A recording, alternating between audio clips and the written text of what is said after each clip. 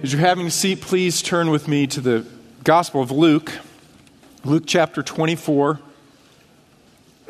verse 36. When I was in grade school, we got the word that we were probably going to have a snow day the following day. Now, you remember, I grew up where there was real snow.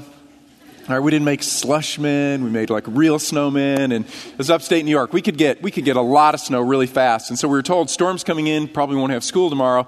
And I remember when I went to bed that night, I could hardly sleep. So excited thinking about the snow coming, and wouldn't go to school and get to play outside. And so, finally went to sleep, and I woke up in the morning, just popped out of bed. I went to my window, and there was nothing. It's like, oh. I turned on the radio. I still remember WTKO 1240. I'm listening to the AM radio station thinking, maybe, it's going to come later and they'll announce, and nothing, no snow day. So I got ready begrudgingly and walked up the hill, as I tell my kids, up the hill, not through the snow that day, but up the hill, waited for the bus, went to school, and we were all bummed. We're all disappointed all day long. And about halfway through the day, teacher said, pack your things, put on your boots, you're going home. What?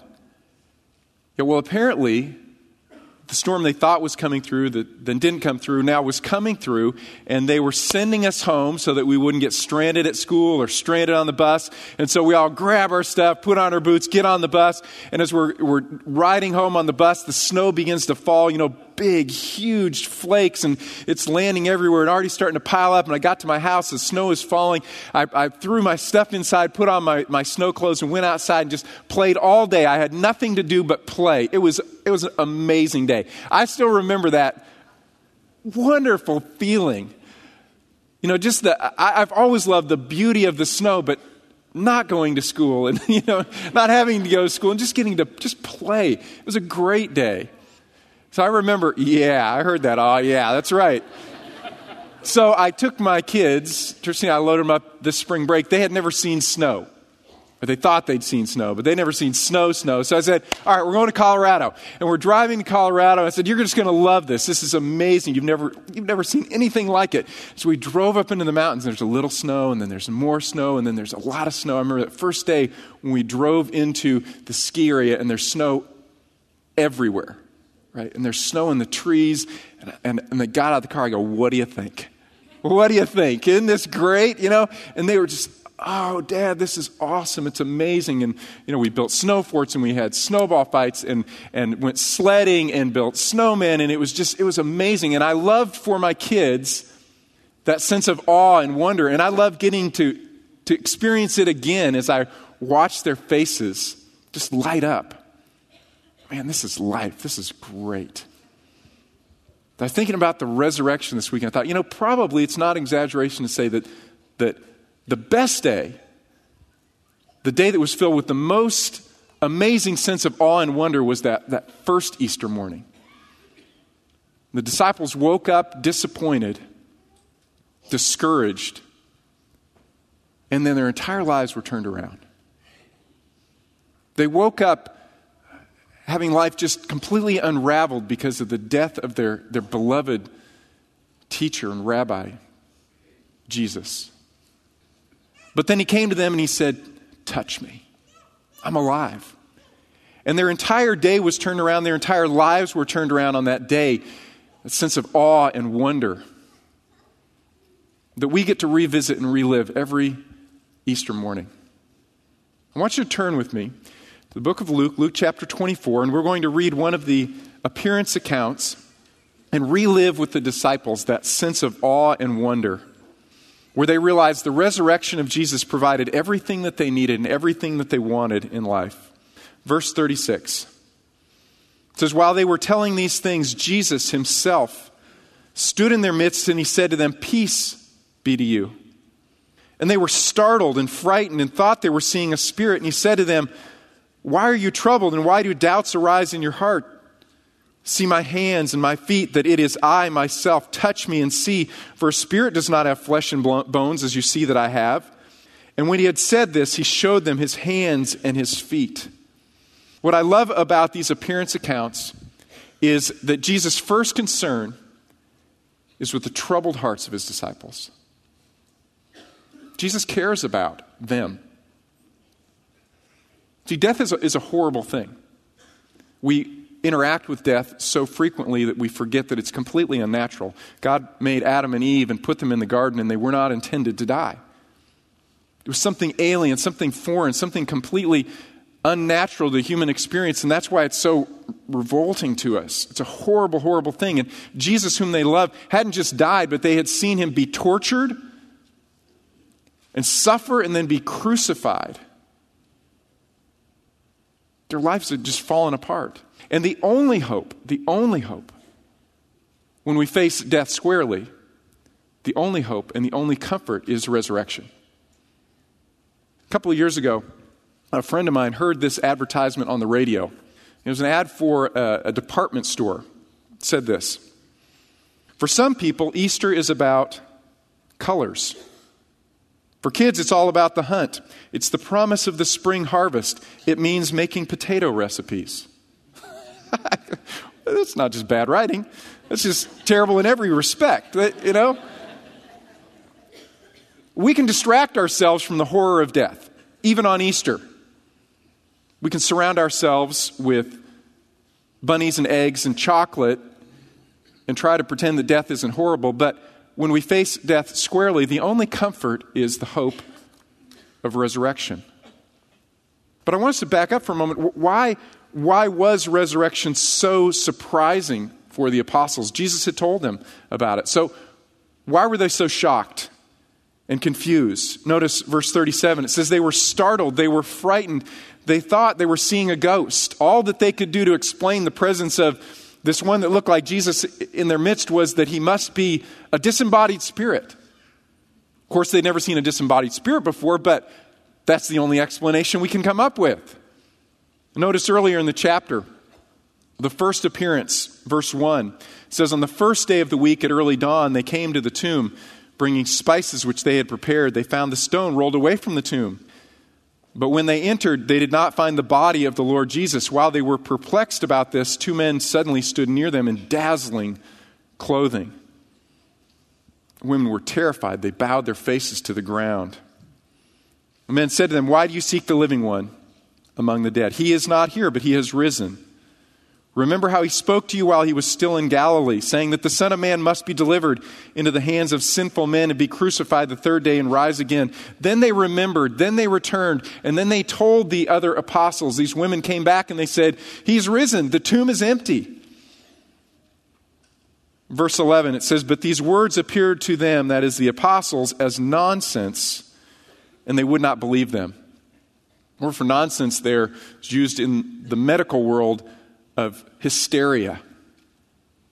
They were delusional. Why was it? Because it was a group of men who were listening to women? Well, no, that doesn't explain it, although that is one of the things that validates the historicity of this account, because women's testimony was not valued very much. And yet the gospel writers say, no, it was women that Jesus appeared to first, and the women told them, and they thought they were hysterical. They're delusional. Why is it? Even though Jesus had told them ahead of time that he would rise from the dead, how is it that they could not believe? They were so amazed. It's because there was nothing in their worldview to explain resurrection. Remember, the Jews in the first century didn't believe in the idea of a crucified Messiah. There had been many Messiahs actually that had popped up here and there, and each one of them had been killed, and the death of that Messiah proved that that was a false Messiah. There was no room for a crucified Messiah, and if there couldn't be a crucified Messiah, then there couldn't be a resurrected Messiah, right? But not only that, they really didn't have a concept of personal, individual, immediate resurrection. Many of the Jews believed in a resurrection someday. At the end of the age, there would be a resurrection of all of the righteous, but that one man would be resurrected himself alone immediately? No. There's no concept. There was nothing in their worldview, and they couldn't borrow it from the Greeks, because the Greeks didn't believe in resurrection either. Most Greeks didn't believe in an afterlife. If there was an afterlife, it was really bad. A few believed in a good afterlife that no one would want to return from, but no one believed that you could die and actually come back. Remember when Paul went to Athens and he began to preach about the resurrection, they thought he was talking about a new God called resurrection. And when they discovered that he was actually talking about people rising from the dead, they laughed at him and thought he was insane. See, disciples had no worldview in which to put resurrection. And so even though Jesus taught them over and over and over again about resurrection, it never connected for them. And so Jesus shows up in their midst and he says, touch me. Let me comfort your hearts by proving to you that I am real. So on that first Sunday morning, the tomb was empty. And in fact, everyone agreed that the tomb was empty. Those who would later believe and those who disbelieved. The problem was no one could explain why is the tomb empty. Jesus said, let me explain to you why the tomb is empty, because I'm here. The Jews who disbelieved made up a story. They said, no, the disciples came and they stole the body away while the guards were sleeping. But we have to ask ourselves, why? Why would the disciples come and steal the body away when they didn't believe in the resurrection? And why would they steal the body, hide it, and then go out and tell a lie, and all of them die for a lie? You recall that all the apostles died for the resurrection, except John. He got off easy. He was only boiled in oil. Why would they do it? We also have to ask ourselves, how? How would it be possible that these 11 frightened men could steal the body when it was guarded by Roman soldiers? I want to help you visualize again what this tomb may have looked like. This is not the tomb where Jesus lay. We're not sure where that tomb was. This is a first century tomb that's carved in the side of the rock by a roadside. And you'll notice the stone is rolled up and away. There's a channel or a slot down which that stone would roll, and it would lodge itself in front of the tomb. Then the tomb would be sealed, seal of Rome. Whoever breaks that seal will die. In the case of Jesus in particular, that tomb was guarded by 16 Roman soldiers. To give you a sense of how large these stones could be, this is a friend of mine. He's about 6'3". Now, that's a small stone on the left, but you can imagine how many men would be required. So what we're told to believe was that these 11 frightened men broke through a Roman guard of 16. And at night, 12 of the men would be asleep. They would sleep in a semicircle around the 4 who were on duty. And we must believe that these 11 frightened men snuck through the 12 who were sleeping, overpowered 4 killing machines, quietly rolled the stone away so the other 12 wouldn't wake up, got the body out, and then tiptoed out through those 12 sleeping Roman guards who would lose their lives if they failed in their duty. No. That's simply, it's not possible. It's not logical. The possibility is that the Jews themselves took the body, but again, we ask ourselves, why?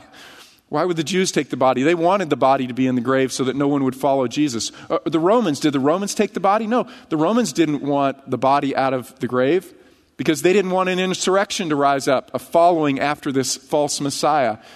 The only other theory that was ever presented was that the disciples went to the wrong tomb. If that's the case, I imagine that the Jews and the Romans would have led people by the hand and say, no, there's the guard, there's the tomb, there's the body. Let's not discuss this any further. How do you explain the empty tomb? Jesus says, here's how I'll explain the empty tomb. Touch me. Touch me. And realize that I have risen from the dead, never to die again. Not only that, verse 41, Jesus says, let's share a meal together. Verse 41, while they still could not believe it because of their joy and amazement, he said to them, do you have anything to eat? They gave him a piece of broiled fish, and he took it and he ate it before them. In other words, he took the fish and he begins to eat, and they're all just standing around staring at Jesus eating. What? You know I love fish. It's just such a crazy scene. Jesus isn't, though, just demonstrating that he has physically, bodily risen from the dead. He is inviting them back into fellowship. Remember, in the Eastern culture, the meal is fellowship. These men are grieving because they have lost the one that they loved, but they are also feeling shame and guilt because they abandoned the one that they had loved. The one that they said, no, Jesus, we will go to death for you. But instead, they all ran away. And so I assure you, when they first saw him, there was wonder, amazement, confusion, but also shame. And Jesus says, "Come, let's eat." You're forgiven. You're forgiven. All that they needed, the resurrection provided. And Jesus is wanting to move them out of their grief into comfort, encouragement, strength, so that he can commission them and they will go out and be witnesses and proclaim the resurrection from the dead. And so he moves them out of their grief into understanding and confidence. Read with me verse 44. Now he said to them, "These are my words which I spoke to you while I was still with you, that all things which are written about me in the law of Moses and the prophets and the Psalms must be fulfilled." Then he opened their minds to understand the scriptures. And he said to them, "Thus it was written that the Christ would suffer and rise again from the dead on the third day." Notice what it says in verse 45. He opened their minds to understand the scripture. That word for understand was used of Homer, of two rivers that converged. The joining of rivers. The idea is putting the pieces together. In other words, he says to them, "Remember, I gave you all of the pieces to the puzzle. Now, let me put them together for you. Your minds and your hearts were darkened because your expectation of Messiah was false. He first had to suffer and die and be raised from the dead. He first had to conquer sin and death, and then he'll return and reign. But you couldn't put those pieces together. You had all of them, but now let me help you understand what they mean." And what was it that Jesus taught them? Verse 44 again, it says, "These are my words which I spoke to you while I was still with you, that all of these things which are written about me in the law of Moses and the prophets and the Psalms must be fulfilled." Three divisions of the Jewish Bible, Torah. The law, the prophets, and the Psalms. In other words, Luke says, it's really not important to me to tell you right now exactly what Jesus taught, but what I want you to understand is that through the entire Bible, from Genesis to Malachi, the law and the prophets and the Psalms, all of it was pointing to Jesus. And so Jesus would spend hours, he would spend days teaching them from the law and the Psalms and the prophets that everything was pointing to his death, to his burial, to his resurrection, to his ascension. That he was, in fact, Messiah. In other words, they needed truth, not just comfort. So what did he teach them? Well, if we look back at Jesus' teachings earlier, we get a few clues. I want to just illustrate this for you. If you go back through your own gospel writings and you highlight everywhere that you see Jesus teaching from the law and the prophets and the Psalms, you'll get an idea of what he taught. I think he taught the same things. I want to just illustrate for you this morning. 3 passages. John chapter 3, Jesus quoted from Numbers 21. He said, "As Moses lifted up the serpent in the wilderness, even so the Son of Man must be lifted up, so that whoever believes in him will have eternal life." Jesus quoting from Numbers chapter 21. This is the event where the children of Israel were rescued from the Exodus. They came out of Egypt. They came into the wilderness as God is about to lead them into the promised land. But they rebel against God, and because of their rebellion, God disciplines them with snakes. The snakes are biting them, and some of them are dying, and they cry out to the Lord, "Lord, deliver us." And he tells Moses, "Here's how I want you to give them my deliverance. I want you to make an image of a serpent and put it on a stick in the middle of the people. And when they look at that serpent, they will live." The people must have thought, what in the world? Serpent is a symbol of Satan. Serpent's a symbol of the ultimate curse of death. Serpent's a symbol of what's afflicting us right now and killing us and causing us to die. Why would we look at the serpent? There's no explanation in the book of Numbers. The people just realize we need to look. And so as they're bit, they look and they live. And Jesus says, "That's me." Jesus says, that's me. I am that serpent lifted on a stick. Because he who knew no sin became sin so that we might become the righteousness of God. In other words, Jesus took upon himself the curse of sin and death. He became not just a symbol, but the actual object of the curse of sin and death, so that God looked on him, and all of the sin of all of the world was poured out upon Jesus Christ. And so anyone who looks at him sees his own sin transferred to Jesus so that he doesn't have to die. Jesus died in our place. Jesus says, that's me. I suspect that's one of the passages Jesus brought up to them again. From the prophets, Jesus quoted Isaiah chapter 53. I tell you that which is written must be fulfilled in me. And he was numbered with transgressors, for that which refers to me has its fulfillment. Isaiah 53 is the servant psalm. And for generations, the Jewish people thought that this must refer to us. We must be the servant. And Jesus says, no, I'm the servant. I'm the one who takes on the transgressions of others, even though I am innocent, like a lamb led to the slaughter, not raising up my voice, not crying out, not defending myself, but instead taking the punishment and the guilt for others. And God has accepted my sacrifice so that all sin is paid for, and as a result of my sacrifice, God will exalt me, and I will be ruler over all. Jesus says that is fulfilled in me. From the Psalms, Peter's first sermon, he bases on Psalm 16.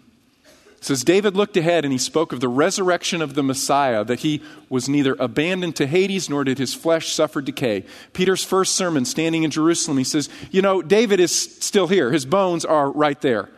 And he points to the tomb of the kings and he says, the bones are there. David did die. So when David spoke of resurrection, of not being abandoned to Hades, David was not speaking of himself. David was speaking of the Christ, and we are witnesses that Jesus rose from the dead. This is true. They didn't need just emotional comfort. They needed absolute truth. They needed the truth of the resurrection.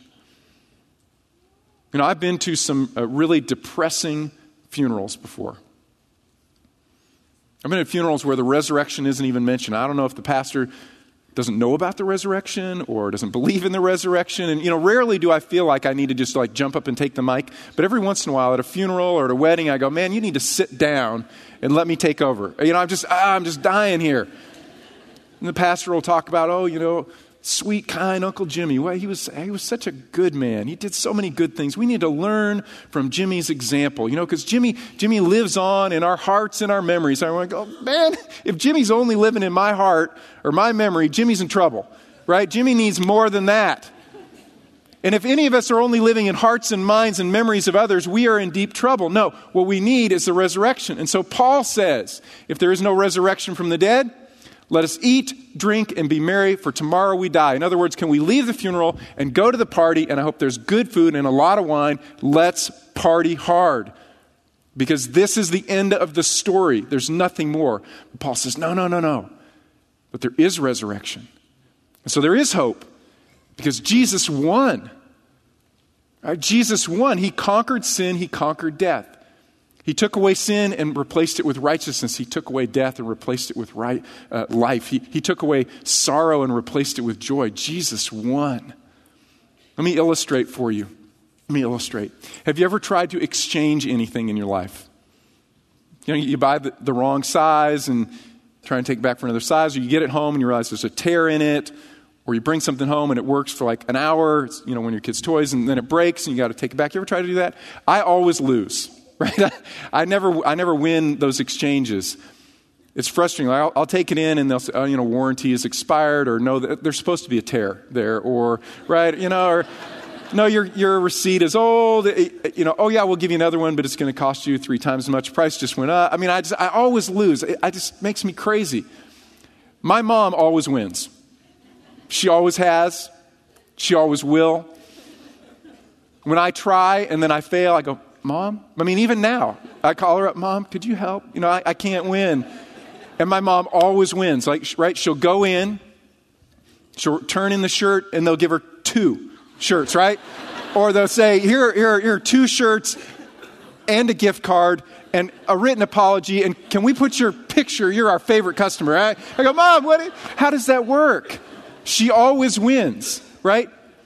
The best I ever do is break even, but she makes this exchange and she comes out better all the time. That's what Jesus has done for us. We give him our sorrow and he says, here, take my joy. We give him our sin. He says, take my righteousness.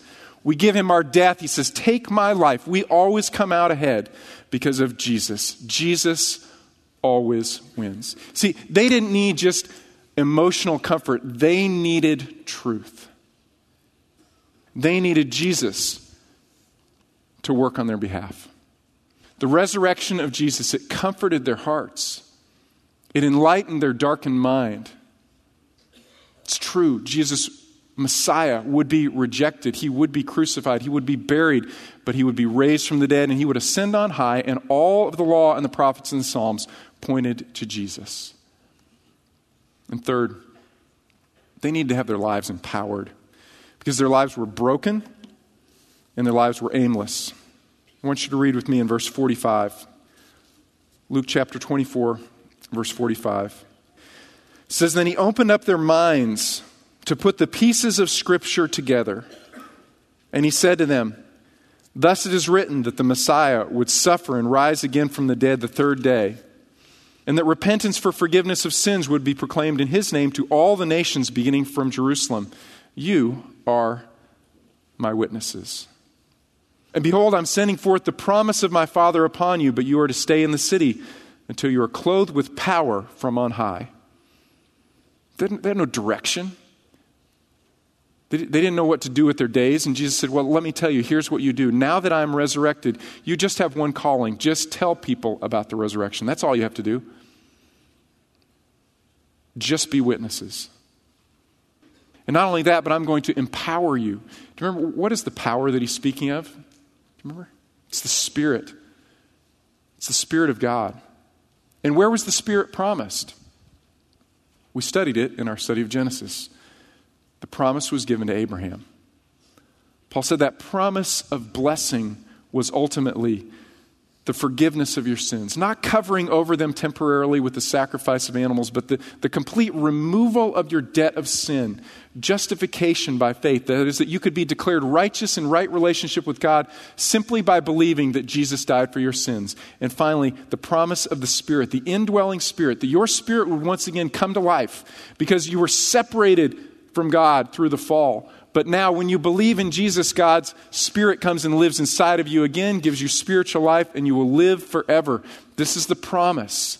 He says, wait for God to send that promise of his Spirit. They have power, they have direction. Read with me verse 50. He says, then he led them out as far as Bethany. He lifted up his hands and he blessed them. And while he was blessing them, he parted from them and was carried up into heaven. And they, after worshiping him, returned to Jerusalem with great joy, and they were continually in the temple praising God. They were aimless, they were directionless, they were discouraged, they were beaten down, they felt shame, and God, through Jesus Christ, turned all of that around. The resurrection solved all of their problems, all that they most needed, all that they most longed for. They didn't have Jesus physically with them any longer, but they had hope and they had joy, they had peace, they had purpose in life. They had all that they needed because of Jesus. You know, several years ago, there was a missionary who was working among Muslims in Africa. He tells a story about a particular Muslim man that became a Christian. And his friends asked him, he said, why did you become a Christian? You're a Muslim. How could you become a Christian? And the man said this. He said, imagine that you're walking down a road and you come to a fork in the road. And at the fork in the road, you don't know which way to go, but there are two men. One is dead and one is alive. Which one would you ask directions? And maybe you're at the fork in the road and you need to decide for Jesus.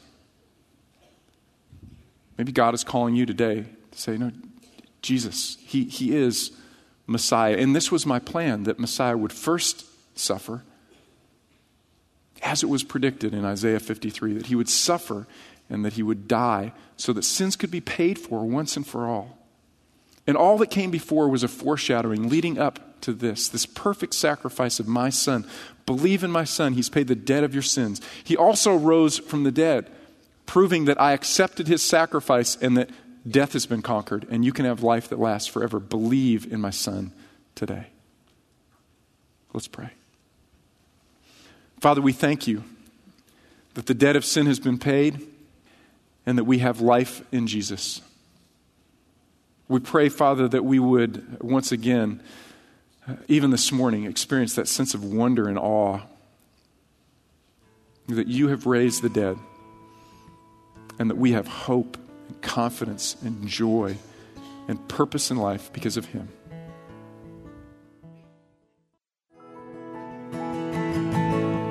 Father, we worship this morning because the cross is empty. Your Son came down from the cross. And the tomb is empty. He rose from the grave. Father, we thank you that you have conquered sin and death on our behalf. And that Jesus Christ has exchanged our sorrow and our fear and our shame for his joy. He's exchanged our sin for his righteousness and our death for his life. Father, I pray that we would have a great confidence in this as we go and bear witness to the resurrection. It's in Jesus' name we pray. Amen. He is risen. Have a great day.